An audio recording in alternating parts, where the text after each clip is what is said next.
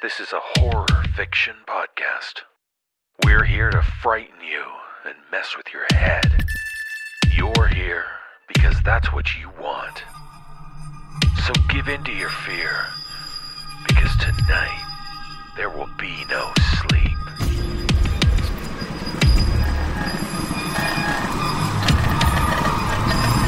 Brace yourself for the No Sleep podcast. For the dark hours when you dare not close your eyes. Tales of horror to frighten and disturb. Join us as the sleepless hours tick past.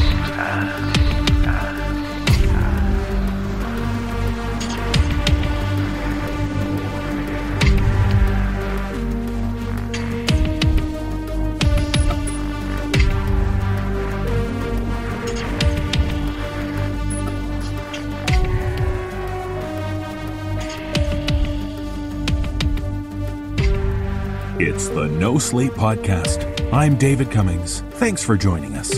On this week's show, we have 5 tales about cowering, scouring, and devouring. I'm happy to announce that there is a new album that I'm sure many of you will want to get your hands and ears on. Our very own poser, Our very own composer, the great Brandon Boone, has released his 3rd Sleepless album, this one entitled Wires. The songs feature some of the electronic, synth-based music from the podcast.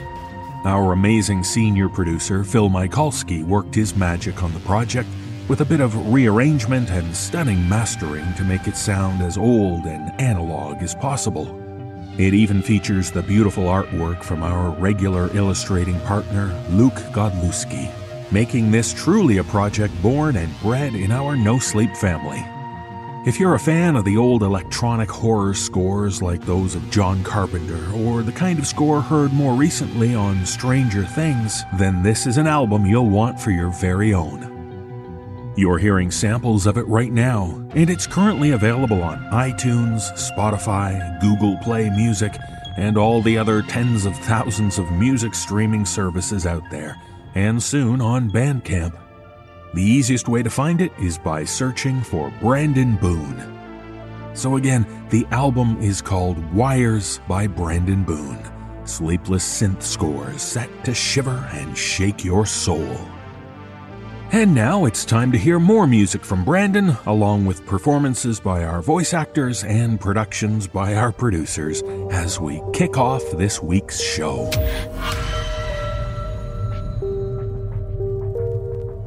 In our first tale, we meet a woman who fondly recalls another form of storytelling, the ones from her grandmother.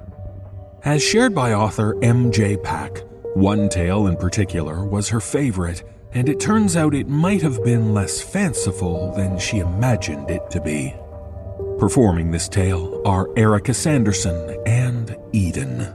So understand this, sometimes tales have 2 opposing types. There are heroes and monsters.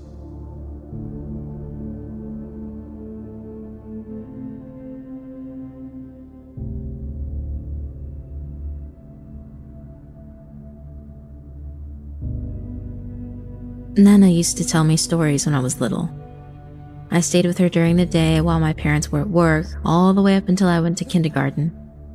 I would sit at her kitchen table, happily munching away on a Brunswick sandwich, kicking my legs that couldn't touch the floor yet, and beg her for more stories, more stories, more stories. She had so many, but she had one in particular she told me more than the others. I don't know if it was her favorite or mine or both. It may have been my favorite because I could tell it was hers. Now it's all I have left. The only one I remember. Some things from childhood tend to slip away before you even realize they're gone. I want to share her story the way she told it. I want to hear her voice in my mind one last time. Because then, I'm never sharing the story again.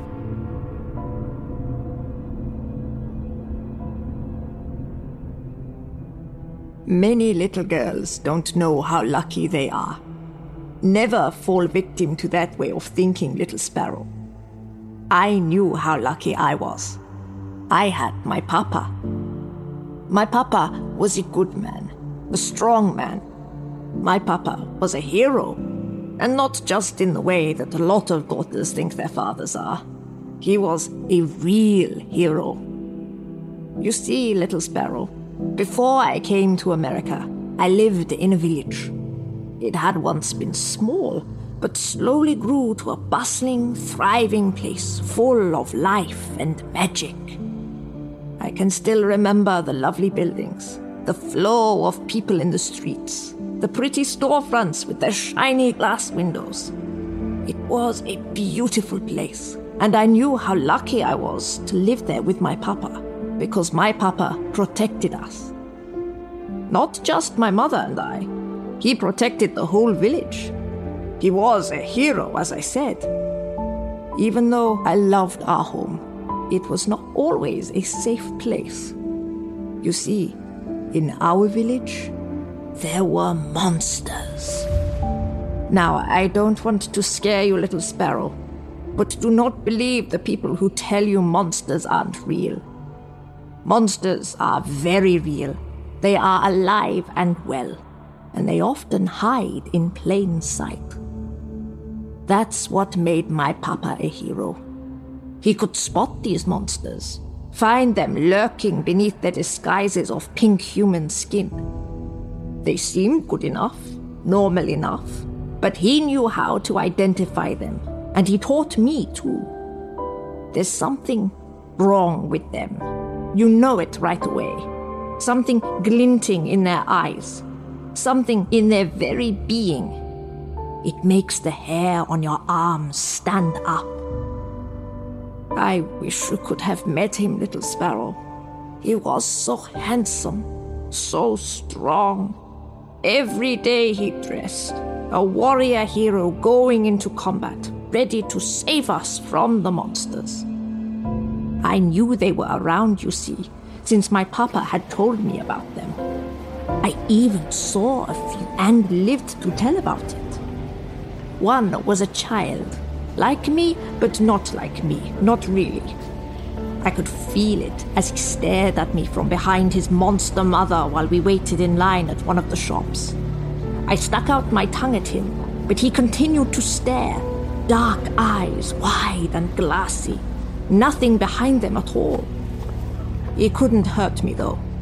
He probably knew who my papa was. And besides, my papa had taught me well. I still had nightmares about him, the monster boy, hiding beneath my bed, waiting for me to go to sleep so he could dig his hands into my guts and eat what was there. I imagined that's what they did, ate you from the inside out. It just felt right. One night, when I was 6 years old, my mother and my papa got into a fight. She wanted him to stop fighting the monsters. Imagine that! Stop fighting the monsters? Leave our village vulnerable and exposed. She wanted that little monster boy to eat out my insides. I used to simply favor my papa over my mother. But that night, I began to hate her.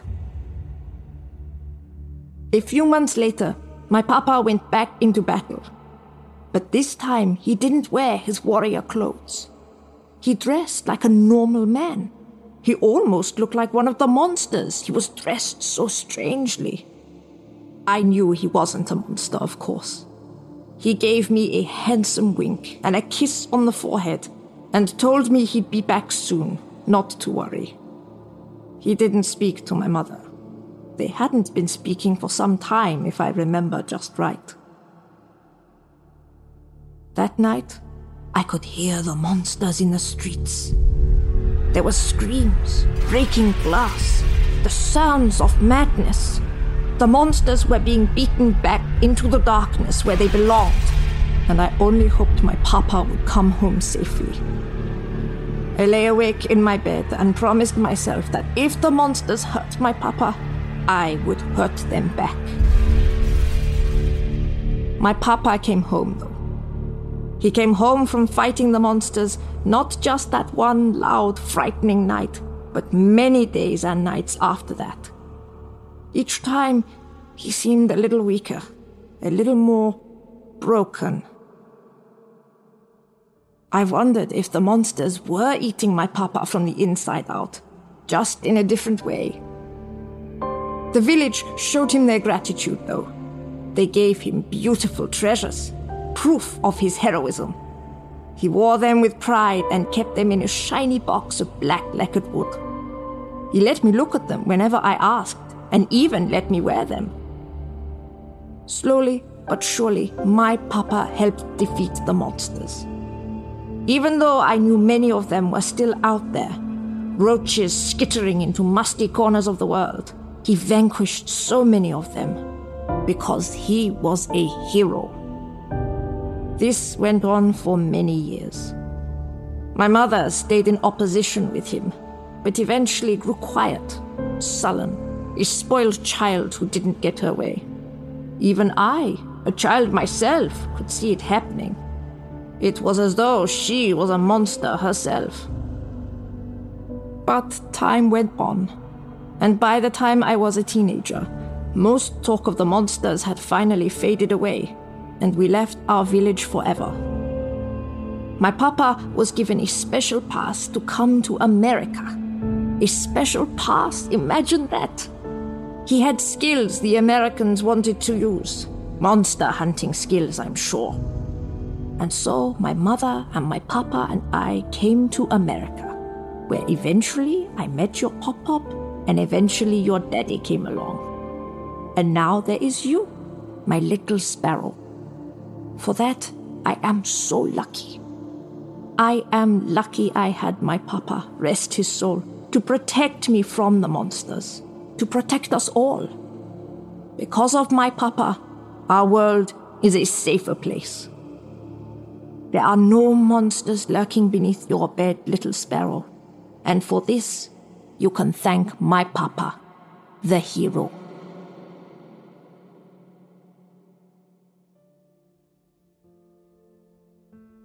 I can still see Nana's delicately wrinkled face lighting up as she told me her story.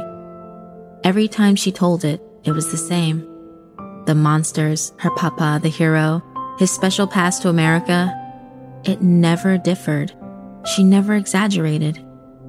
In her mind, it may as well have been carved in stone. I loved this story.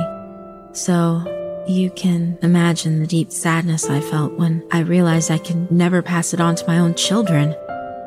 In fact, like I said, I can never tell it again. Until recently, I thought the story was all I had left of my Nana, but I was wrong.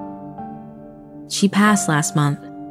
It took some time, but I found out via a clandestine call from her lawyer that she'd named me as the beneficiary of something specific in her will. She didn't want anyone else to know because it was so special, so sacred, someone else might want it for themselves. Nana left her little sparrow something quite special indeed, a black lacquered wooden box. I don't know what I'm going to do with my great-grandfather's numerous Nazi medals, but I do know my Nana was right about one thing. Monsters do hide in plain sight.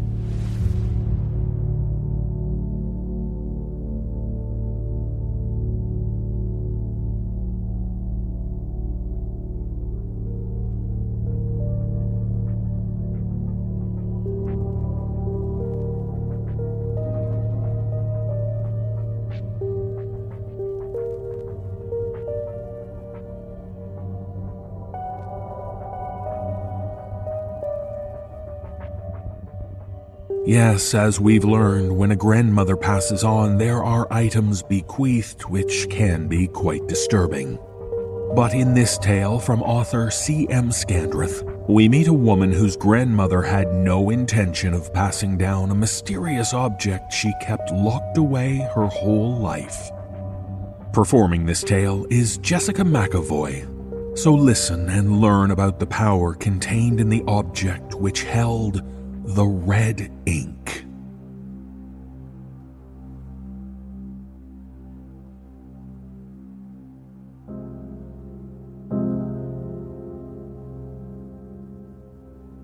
To say my grandmother was eccentric is an exercise in gross understatement.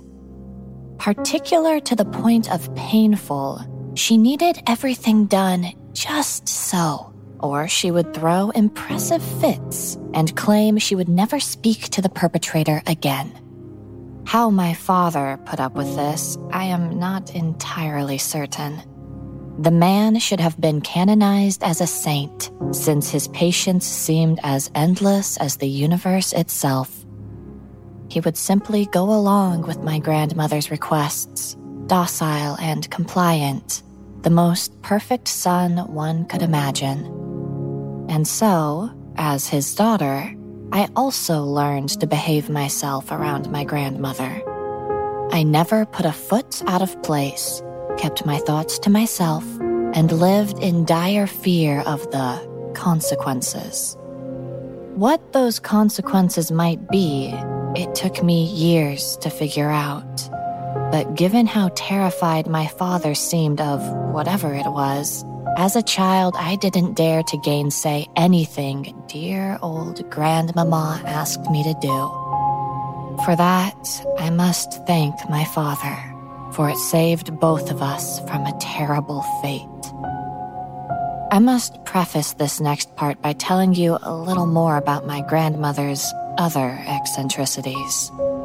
Proper in a practically Victorian manner, she covered every inch of herself in embroidered clothes, with frothing lace, ankle-length skirts, and high boots, concealing everything but her fingers and her face. I sometimes wondered what she would look like naked, imagining a pale, wrinkled thing, the likes of which you would see if you turned over an old tree stump or dug deep into the soil of a gloomy forest. Certainly, she never let anyone see her anything other than fully clothed. She even slept in the same sort of attire, never showing a scrap of skin beyond her heavily lined face and her gnarled old hands. Her house was kept similarly prim, with a place for everything and everything in its place. From a very young age, I learned to sit still on my chair, never to fidget, and never to touch anything. Once I dared poke a painted porcelain pitcher filled with geraniums, and she shrieked blue murder at me until my father begged her to let me be. And there were treasures all over that house, which enticed my childish mind something shocking. Impressively ancient grandfather clocks clinked away, winged by gilded statuettes. All kinds of jewels and baubles were placed in display cabinets and drawers, and my fingers ached to touch and try on every one of them. It was a paradise lost. A child's playground in which nobody played, a museum of things my grandmother had accumulated during her life. Locked away in a special room behind her bedroom was a particular treasure, one that my father had warned me to never go near. He said that the room was a study, paneled with oak and brass. It contained only a table and chair, and upon the table rested an iron case, which I was never to even look at, let alone dare to open. Not that anyone could open it, he told me, because the only key hung around my grandmother's neck, under all those layers of fusty old clothes. And so I never went near that room, nor did I ever dream of touching the precious iron case, even though I burned with an unholy desire to see what was within. That all changed the weekend my grandmother passed away.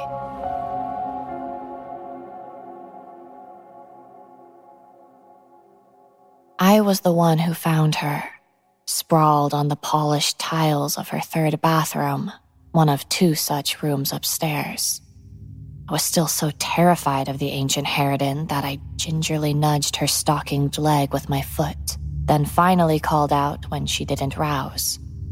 I had no hope of feeling her pulse through the lace around her throat, so instead I pushed back the stiff sleeve of her left wrist to feel for a beat under that papery bluish skin. But instead of a pulse, I found the first of her tattoos. They were names, male names, scrawled in red ink. The first one was Jacob Coddington, and the next was Peter Lemworth, written in a large, curlicued script which I knew belonged to my grandmother. While this was fascinating, at the time it was much less important than finding any signs of life, so I pressed my fingers over the names on that bird-frail wrist, finding not even the faintest flutter. The old woman was quite dead. Of the tattoos, I spoke to not a single soul. If the undertaker who prepared her body saw them, he certainly didn't breathe a word to any of the handful of people at the service. It seemed my grandmother was not a well-liked woman, and her friends were very few. I think most had only come along out of some lingering fear that she would smite them from beyond the grave for disappointing her. After all the ritual of the service was done with, I walked up to the casket and placed a rose inside, while the others chatted amongst themselves, my father playing the consummate host, just as grandmother had trained him to do. No longer fearing the corpse in front of me, now pallid and waxy with death, I gently patted her chest, feeling for the key. It was there.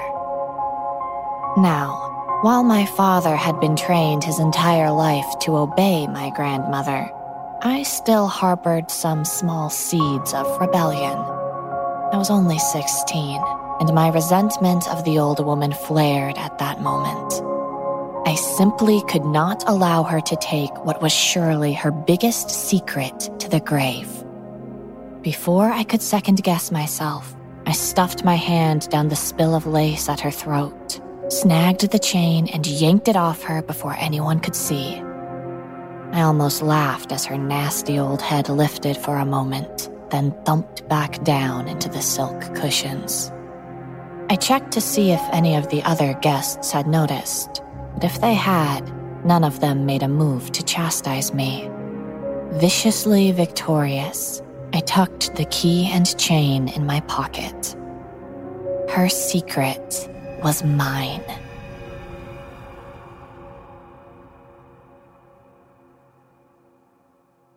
With my grandmother gone, the house was like a wonderland. The key, it turned out, fitted every lock in the house, from the clocks and cabinets to the iron case itself. While my father busied himself in town with the lawyers, I unlocked everything I could find, taking out amber necklaces, heavy rings of yellow gold, tarnished silver brooches, and strings of pearls. I laughed and danced around, festooned with all the precious things that had been denied to me as a child, reveling in the freedom. I'd ask you not to judge me too harshly for this, because you must understand just how restrictive and awful my childhood had been. While my father was a touch milder than my grandmother, my upbringing had been so incredibly strict that I could hardly breathe. Bedecked in her finery, I ran up the stairs to the study, determined to open the iron case and discover what was inside. With trembling hands, I lifted the chilly metal case, put the key in the lock, then turned it.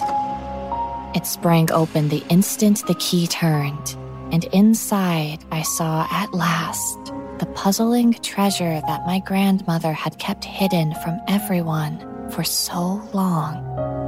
A gilded pen. It was beautiful in a way that differed from her antique jewels and other treasures. It was elegant and delicate, a thing of dusky, near-purple wood, chased gold and burnished copper, the nib still stained red with ink. Red ink. Examining the tip with my finger, I found it was sharp, far sharper than any ordinary fountain pen should be. With a thrill of understanding, the eccentricities of my grandmother all began to fall into place.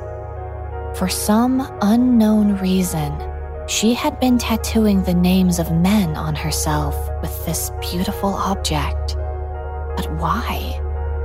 What possible reason could she have for doing so?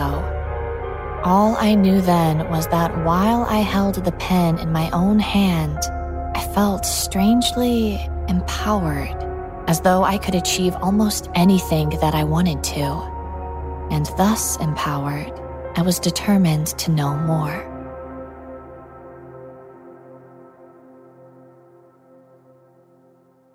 I rushed back to the funeral home before my father could finish up in town.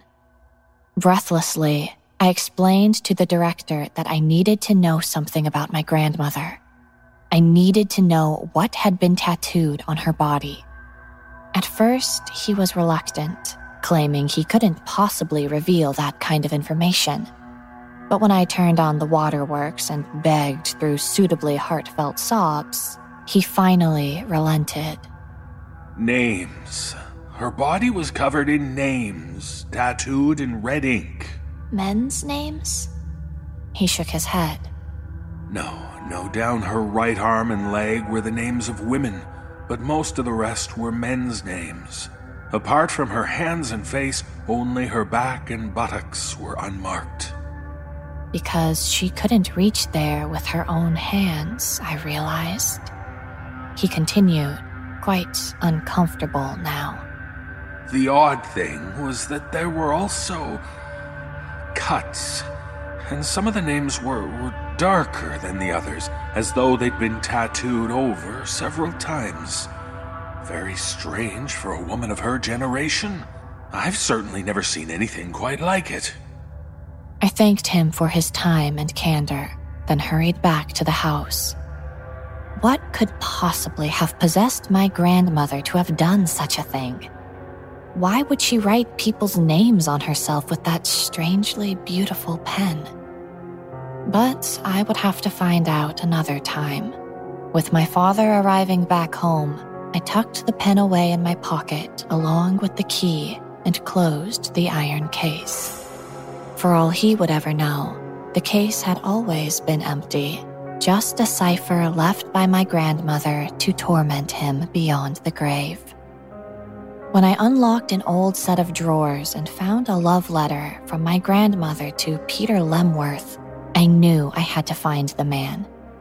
He was difficult to search out, but eventually I tracked down his current place of residence, a retirement village, and visited him. He claimed he could only just barely recall my grandmother, that they had courted briefly, then had gone their separate ways. The idea that she had tattooed his name on her wrist creased his ancient face with laughter, and he told me I was a preposterous young thing. Still none the wiser, I sought out the other man whose name my grandmother had emblazoned on that same wrist. He was also still alive, but he said he had no idea who I was talking about. Oh, no. I never met the woman. My only real clue was the love letter to Peter, which spoke of a much, much deeper relationship than he claimed. Indeed, it spoke of the hope of marriage and children, not a brief courtship. That was when I began to suspect that the mysterious pen of red ink harbored some kind of power to ensorcel the hearts of men, that it was a love potion in a far more elegant and potent form than any bottle. Of course, I was dying to try it out. The moment I suspected what it could do, I used the pen to write the name of my current crush, Jeremy Gordon, on the tender flesh just above my left hip. The ink burned like a red-hot poker as the pen scratched into my flesh. But once I had begun, I found I could not stop. Both my hand and the pen continued to scribe Jeremy's name, even as I shrieked in pain. Once it was over, I threw the pen away from me and wept, holding the burning, bleeding letters with my traitor hand. But it was done, and so the magic began to work. And as it did, Jeremy began to ignore me. Confused and a little frightened, I tried to talk to the boy, but whenever I came near, his face would go curiously blank and he would start walking away. Once I called out after him, and all he could manage was a distant and vague, "Hello." That was when I remembered the funeral director's words. Some of the names had been tattooed over again. How many times would it take for Jeremy to notice me? It hurt less this time, the heat of the ink more comfortable, the stinging bearable. Confident now that Jeremy would be mine, I again sought him out. Much to my chagrin, I found that he had abruptly left school the previous day, as his parents had decided to move across the country. Angry with myself now, I found a quiet spot and wrote his name into my flesh a third time, the red letters of his name darkening to a deep and bloody crimson. Once I had finished, Jeremy Gordon ceased to exist. Oh, I know how stupid that sounds. It's a completely ridiculous idea that my writing his name could make the boy vanish, but it's completely true. No school yearbook, no school record showed any trace of Jeremy Gordon. His parents had no longer moved across the country. They were still in residence at their home 3 streets over, but they'd never had any children, and certainly they had never heard of a boy called Jeremy. I knew now what my grandmother had done. She wasn't making men fall in love with her. She had been erasing them from existence. The more I thought about it, the more the idea chilled me to the core. It explained her terrible behavior. It explained why she had so few friends. Whenever she didn't get what she wanted, she would simply banish people to one of 3 layers of exile. The first being forgetfulness, the second full amnesia, and the third level the oblivion of non-existence. I did the only thing I could think of and prayed it would work. I cut the name of Jeremy Gordon out of my flesh, then stitched myself up with a needle and thread I found in the drawer of my grandmother's writing desk. The agony and the scar were worth my peace of mind, for Jeremy came back, the magic of the ink broken. I burned the scrap of my skin with his name on it, watching the flames burn an unholy crimson. I wondered just how many men my grandmother had erased in her quest for the perfect husband, and how many she had brought back. The funeral director had not mentioned how many scars accompanied the names still intact on her skin, but I suspected there were not many. Then, as I pored through all her old diaries, looking for more clues, I found the red book. It was another diary, different to the others. All the words were written in a red ink, the color now deeply familiar to me. As I read, horror began to prickle my scalp. It wasn't her husband's she had been erasing with the despotic pen. It was her son's. Whenever they were less than perfect, whenever they showed any small sign of possessing a fractious character, she would erase them, then either banish their fathers as well, or try again. And the same was also true of her grandchildren. There was also something else wrong, because as I read, I realized there was no way she could have birthed so many little boys. The names went on and on, along with those of all the unwanted girls she had deleted from history the moment she had named them after birth. For the diary to be true, she must have been over 150 years old. I locked it all away then, the diary, the pen, and the letter. But I couldn't forget any of it, no matter how hard I tried.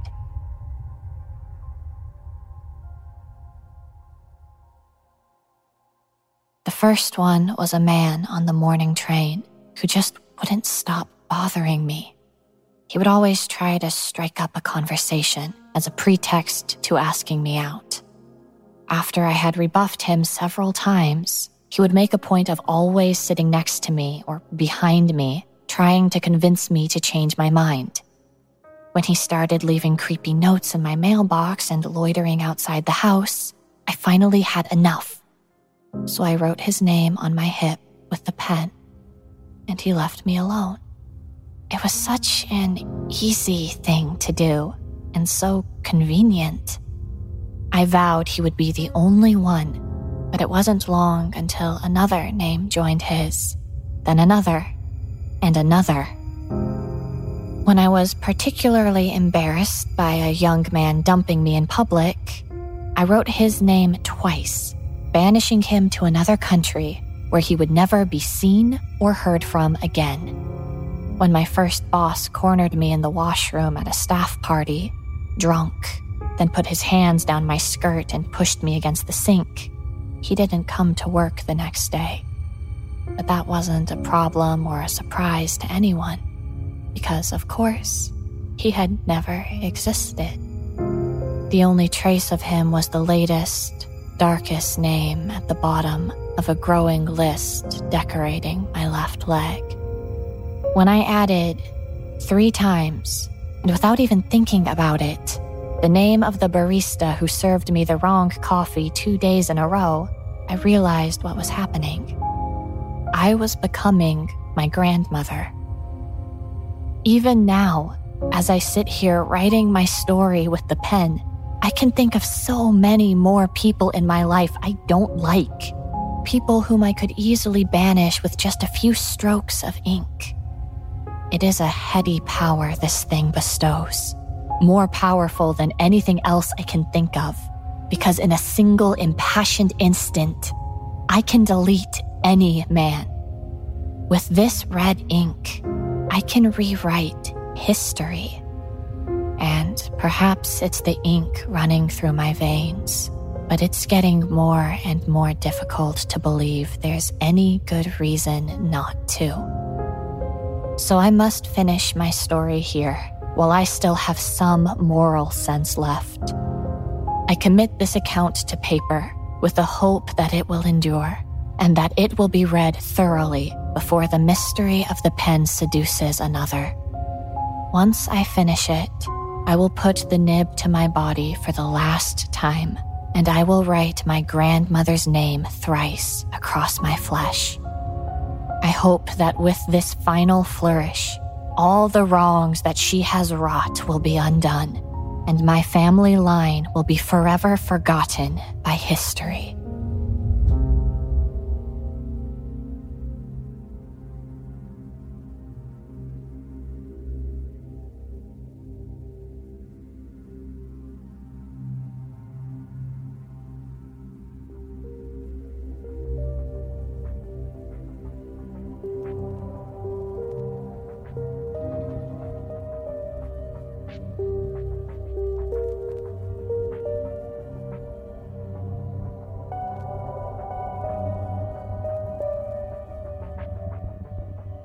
Pop culture and celebrity gossip is full of stories about people in the public eye who stray from what is considered the ideal body shape. In this tale from author V.R. Gregg, we meet a model who, despite her objections, is being forced to deal with her eating disorder in a decidedly unsettling clinic. Performing this tale are Addison Peacock and Nicole Doolin. So if you feel rehab is what you need, we'd recommend not choosing to recover at the New Beginnings Center.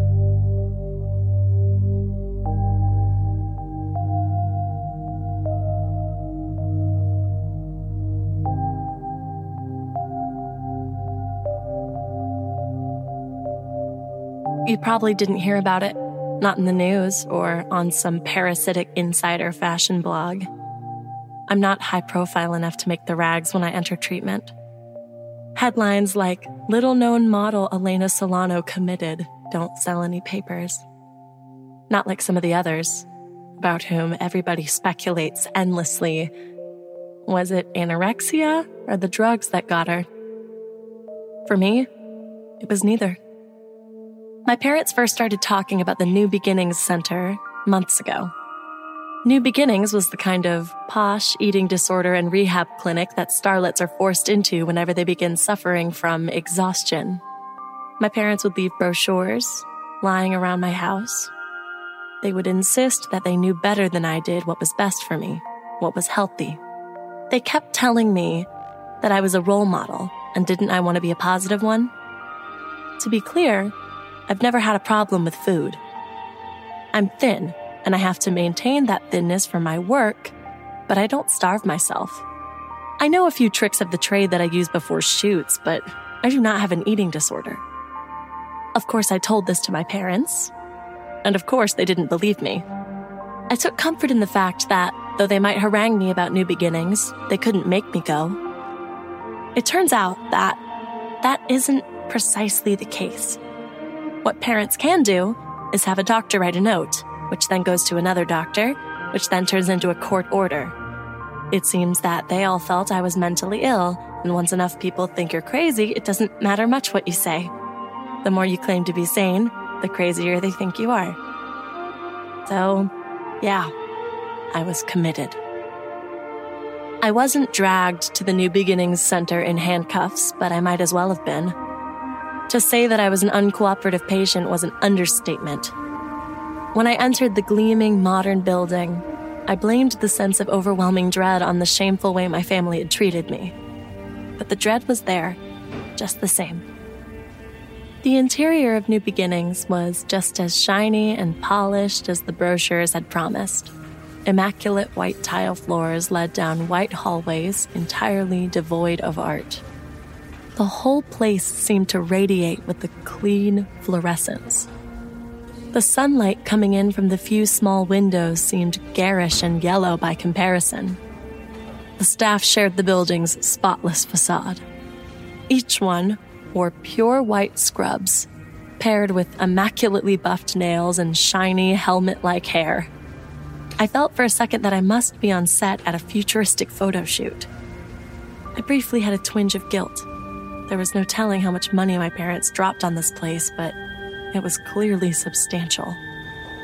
The receptionist greeted us and swiftly ushered my parents into another room to work out the billing. Before I had time to orient myself entirely to my surroundings, I heard someone call my name. Miss Solano. A pretty woman with a clipboard and an all-white suit came quickly toward me, her white stilettos clicking efficiently on the tile floor. My name is Louise, and I'll be your private consultant for your stay with us. Consider me your personal health concierge. Her smile widened with each word, but her eyes registered no change. I managed to produce a stoic nod, despite the churning in my stomach. Louise gently grabbed my elbow and led me down a series of maze-like hallways. Along the way, I looked for other patients, someone to share in my bewilderment, but I found no one. Only white-clad staff bustling from one room to another, their crisp footfalls echoing down the empty hallways. When we finally arrived at my room, I was surprised to see that it was a single. I had imagined that I would get a roommate. Here we are. I'll let you get settled in. If you need anything at all, just press the call button and I'll come running. I've got you scheduled for your first group session at 4, and then after that is dinner. Louise gave me a thumbs up and rushed out of the room. I put my suitcase on the bed and looked around. It was white and nearly barren. A single twin bed sat against a blank wall, and a bookshelf filled with self-help books lined another. A pedestal sink was set up in the corner, though no mirror stood above it. The door Louise had just left through locked with an electronic deadbolt. I sat on the bed and stared around the room before bursting into tears. I didn't want to be in this place. I didn't need help. I pulled out a photo that I kept in my pocket. In it, a tall, elegant woman stood underneath a waterfall. She wore a red evening gown. It was wet and clung to the angles of her body. She was so beautiful that sometimes I had to remind myself that underneath the makeup and the lighting and the touch-ups, she was me. The photo reminded me of what I could be. I touched it lightly, careful to avoid leaving fingerprints on its shiny surface. It was more than just a confidence booster. It was my talisman. It would get me through this. 4 o'clock came quickly, and Louise whisked me into a large white room filled with chairs arranged in a circle. Group. Several other patients sat around the room, all dressed in clean white smocks. I guessed that my outfit change would be coming soon. I looked at the faces of those in the group. Most were women. All looked like corpses. Grayish, thin skin was stretched over hollow eyes and cheeks. Though their limbs and torsos were covered in loose fabric, I could see that they all looked deathly frail. Couldn't everyone see that I wasn't like that? Among the ashen faces, I found several that I recognized from movies and television. It shouldn't have surprised me. This was a swanky recovery center, and the pressure to be thin could be overwhelming. Still, they looked worse than I ever remembered seeing them on screen. As much as I try, I can't remember much about that group session. We all sat in a circle. A blonde man with teeth as bright white as his scrubs urged us to talk about ourselves, how food made us feel, how important our positions as role models were. The words out of every mouth sounded hollow, rehearsed. A woman that I recognized from the tabloids began talking about young girls being our future and about how ashamed she was to be a bad influence. She cried. A bony hand reached out from both sides to comfort her. So it went, around and around. When they got to me, I told them only that I didn't belong there. Blank faces avoided making eye contact, and fragile bodies shifted uncomfortably in their hard plastic chairs. The blonde man cleared his throat and smiled. He moved on to the next patient, and when my time to speak came again, he skipped me entirely. When group ended, a steady stream of New Beginnings staff appeared as if conjured. Each health concierge greeted their charge warmly and ushered them out of the room. Louise was the last to enter, and seemed more distant than she had earlier in the day. Let's get you to dinner, then you'll have a chance to say goodbye to your parents. When I looked confused, she continued. For you to get the best possible treatment, you must be cut off from potential triggering elements. For this reason, we ask that family not visit after the first day at New Beginnings. You will see them again once your transformation is complete. There was no warmth in Louise's tone, only a business-like curtness. I nodded at her and allowed her to take my arm. The dining room was large but relatively sparse. 7 round tables dotted the room, each with 5 chairs. Patients that I had seen at group and some new faces greeted my arrival with detached curiosity. Louise set me down at a table and left the room without comment.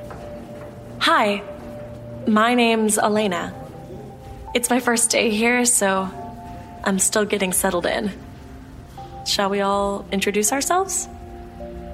The women around me did not react, other than to cast their eyes downward every time I tried to make eye contact. I could tell that my presence was making them uncomfortable. No, it wasn't my presence alone. A look around the room confirmed that there was no conversation happening anywhere.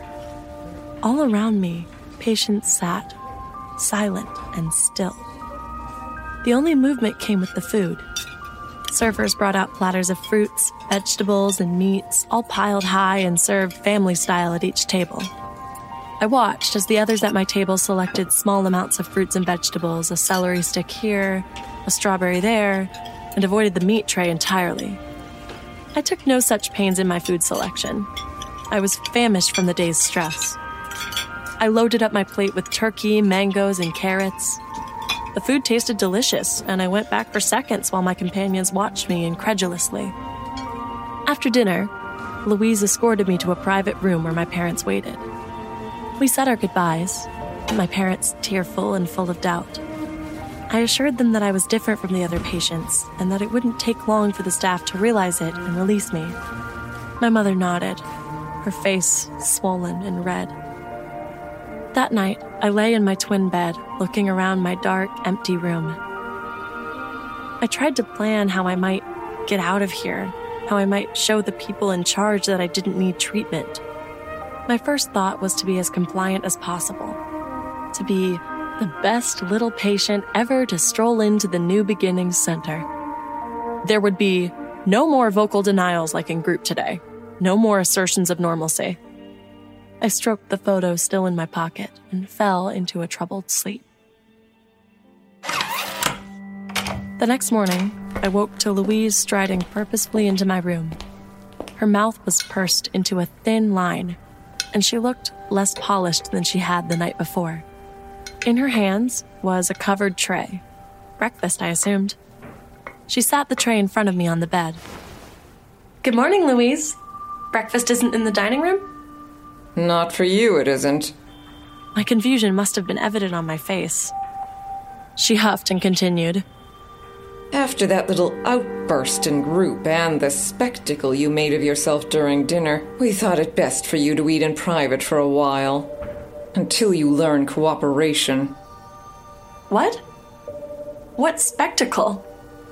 I couldn't begin to understand what Louise was talking about. Does it make you feel good to show up the other patients? Does it make you feel superior? Power games have no place in a center of healing, and until you can figure that out, you're on your own. Socializing is a privilege, and you'd best remember that. I heard the deadbolt click behind Louise as she left the room. I had more questions than answers. Was I rude to the other patients at dinner? Did I do something against the rules? With these questions racing through my brain, I reached for my breakfast. When I opened the cover, I gagged. There on my plate was a hunk of gray, rotting meat and fuzzy, mold-encased fruit. I pushed the whole thing off my bed in disgust. Why would Louise bring me spoiled food? Wasn't this a place to help those with eating disorders? I got up and paced the room, carefully avoiding the mess on the floor. I needed to use the bathroom, but every time I knocked on my door, I got silence in return. I resorted to perching one leg on the sink to relieve my aching bladder, hopeful that no one would see my humiliation. But no one did. No one came into my room until late in the evening. It was Louise who finally opened the door. She scowled at me when she entered, muttering about the stench of an animal. 2 orderlies followed, armed with cleaning supplies to deal with the mess of food on the floor. Scrub that sink, too, Louise barked, looking at me in disgust. So, you still think you're better than everyone? Too good to eat your breakfast? I've seen plenty of your type in here. Oh, I'm a model. Oh, I'm an actress. I'm a superior human being. Well, you're not.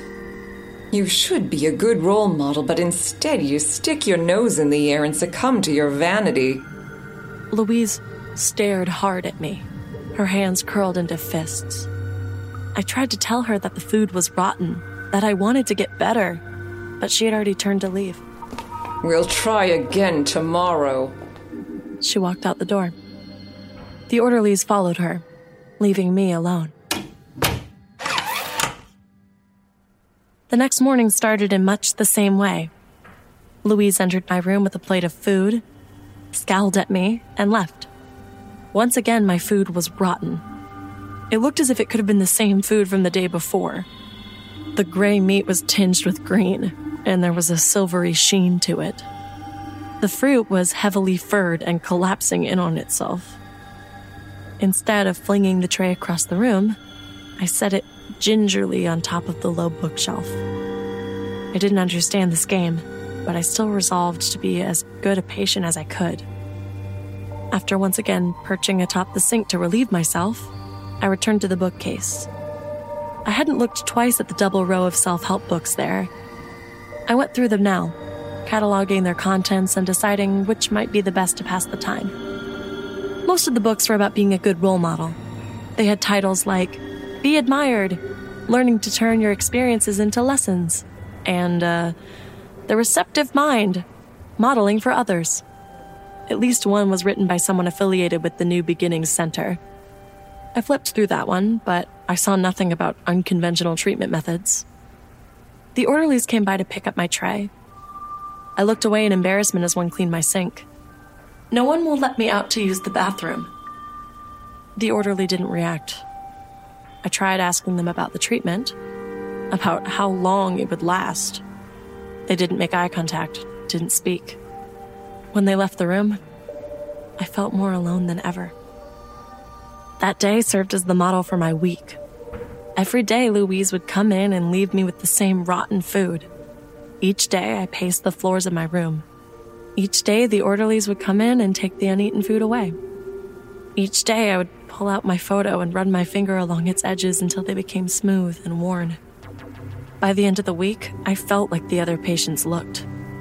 My stomach and my head hurt every moment of the day, and I could no longer think straight. Standing made me dizzy, so I spent my days lying in bed reading motivational garbage and wondering how much longer they could do this to me.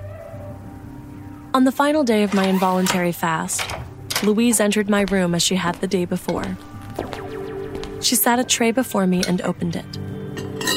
Inside was the same rotten food that I had become accustomed to in the previous days. On this day, however, Louise was smiling. Have you learned not to be an entitled little cunt? Are you ready to finally eat today? I can't eat this. It's spoiled. Just like you. Before I could react, she shoved the meat into my mouth, using all of her strength to hold it there. The taste and texture hit me like a punch to the face. The meat had begun to breed maggots, and I could feel them wriggling as I struggled against Louise's hand. I retched into my mouth, covering her open palm with bile and rotten meat. Louise jerked her hand away and wiped it triumphantly on my bedspread. I clawed at my mouth, desperately trying to get every bit of taste out of it. I continued to dry heave, my empty stomach contracting over and over again. Louise left the room and returned with a clipboard. She began to write, narrating as she did. Patient still refuses to eat any and all solid foods. The patient demonstrates bulimic behavior in addition to anorexia nervosa. The patient is repeatedly non-cooperative. A feeding tube is recommended for patient safety.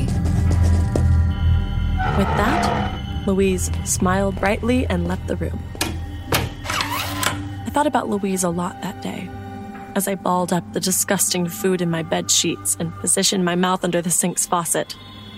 With every swallow of that foul taste, I thought about what she had written, what it could mean. Why would they starve me only to put me on a feeding tube? What could the purpose of that madness be? I focused on Louise's smile. That awful, predatory smile. Was it me? Did she delight in torturing me specifically? My questions went unanswered, as even the orderlies left me to myself that day. The next morning, a stranger woke me from my sleep. Hello, Elena. My name is Dr. Holman, and I'm here to help you. I stared at the kind-faced man as he continued to speak to me in soft and soothing tones. Today, I will be placing in the feeding tube. It may cause some temporary discomfort, but it will help you to get stronger. Getting stronger means that you can continue your transformation. Your treatment is very important to all of us. I don't want to continue my treatment or my transformation or whatever the hell they say is I want out of here. My voice sounded raw and weak as I shouted at Dr. Holman. The doctor patted my head paternally and turned to look at Louise, who only shook her head sadly. They placed the tube that morning, fastening my hands to the bed to prevent me from removing it. The round plastic entered through my nose, scraping and jutting against the sensitive tissue there. It continued down my throat, making me gag and heave. Slowly at first, and then faster, a thick brown liquid began to creep down the tube. I couldn't taste it, but it felt warm and somehow bitter. I wanted to fight it, but the bonds held me still. They left me then, tied to the bed with a tube down my nose. I didn't have the energy to cry. The doctor returned the next morning with more brown goo for the tube. Before he left, he turned to look at me curiously. Are you here? I stared. I've been here for over a week. The doctor shook his head solemnly and left. That night, I heard the first whispers. They were nearly too faint to make out, but I knew they were there, could feel them somehow inside my head. They cooed and laughed, a dark and ugly sound that filled my head like white noise. As the whispers invaded my thoughts, my muscles twitched and flexed of their own volition. I tried to relax, tried to sleep, but I could not stop the movement or the whispers. By the time dawn broke in the white room, every muscle in my exhausted body ached. The next few days were a blur. Each day the doctor would arrive and send the thick brown liquid down my tube. Each day he would ask whether I was here. Each night my brain would play tricks on me and my body would twist and turn against its bonds. I began to make out the whispers more clearly on the third night. A voice inside my head was telling me to be a good role model, that I had so much influence on young minds. On the fourth day, something had changed. When I awoke, my body felt strangely heavy, as if weighted down. I began to feel afraid that I'd become paralyzed. When I tried to move my limbs, they didn't respond. Sometimes, though, they would. Despite the leaden weight of my body, unpredictable and intense movements would rock through me. A leg kick here and a shoulder jerk there. When the doctor arrived, he looked at me hopefully. Now then, are you here? From my own mouth, with my own voice, came a response. Yes, I am here now. It was me saying that, but it wasn't me. In my mind, I saw the image of a marionette, its hinged jaw moving up and down mechanically with the pull of a string. There was a pause while the doctor looked at me. Finally, he replied, Good. It seems to be moving along quickly, yes? My head began to spin. What was happening to me? What was this stuff running down my throat? The doctor moved around to the front of me and shined a penlight into my eyes. Can you tell how long it will be now? The voice that wasn't mine responded. Another week, maybe 2. She gets stronger by the moment, and her mind is quite fertile. My mind was what? As I began to panic, the voice inside my head started making soothing noises, encouraging me to give in, to let it take over. It'll be so easy. Don't you want to be a good role model? Each day I slipped further and further away. My thoughts felt like my own, came from within me, but they were not mine. All day I was with them, without even a self-help book for distraction. The orderlies no longer came in, only the doctor once a day to fill my tube. No one even emptied my bedpan, though it neared to overflowing. I watched as my stomach swelled, becoming full and round and stretching my skin. Once I could have sworn I saw movement, something pressing upwards against the skin.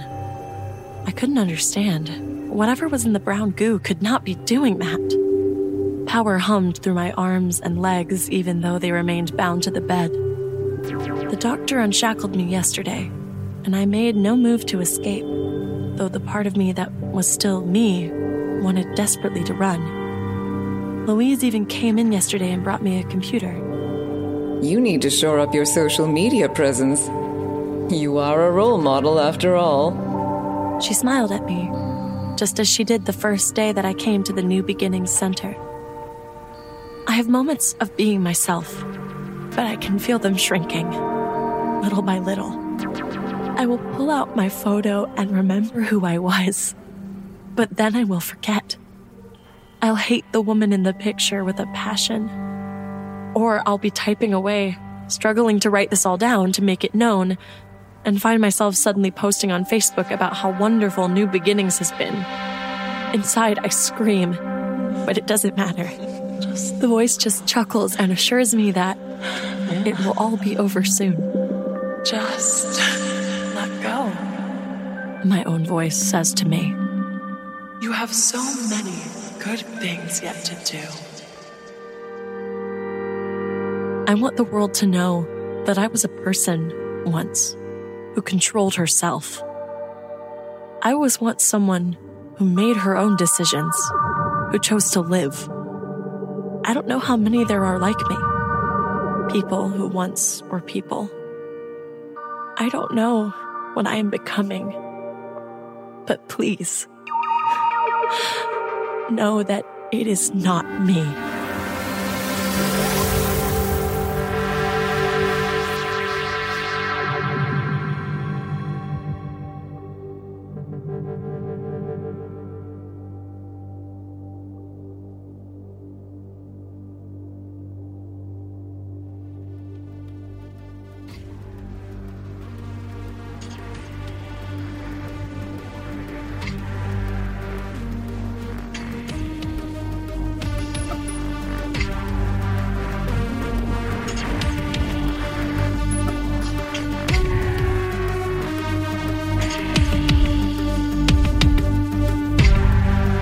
Time in our netherworld has come to an end. We release you back into your own reality. If you would like to find out how you can hear the full-length versions of our audio program, please visit the NoSleepPodcast.com to learn about our Season Pass program. 25 episodes, each over 2 hours long, and 3 exclusive bonus episodes, all for only $19.99. On behalf of everyone at the No Sleep Podcast, we thank you for listening. Join us again next week when our unseen hands will drag you down into our dark storyland. This audio production is copyright 2016-2017 by Creative Reason Media, Inc. All rights reserved. The copyrights for each story are held by the respective authors. The name The No Sleep Podcast is a trademark of Creative Reason Media, Inc. No duplication or reproduction of this audio program is permitted without the written consent of Creative Reason Media, Inc.